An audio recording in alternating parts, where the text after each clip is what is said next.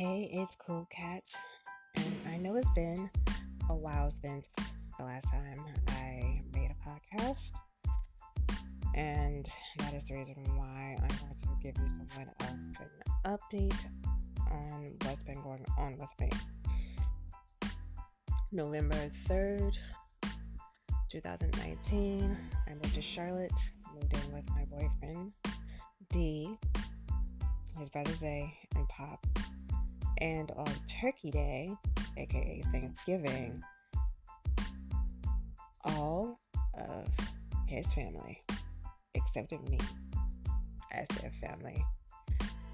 So, yeah, and I really like it in Charlotte. I like it a lot. And I'm going to tell you more in my next podcast. Peace.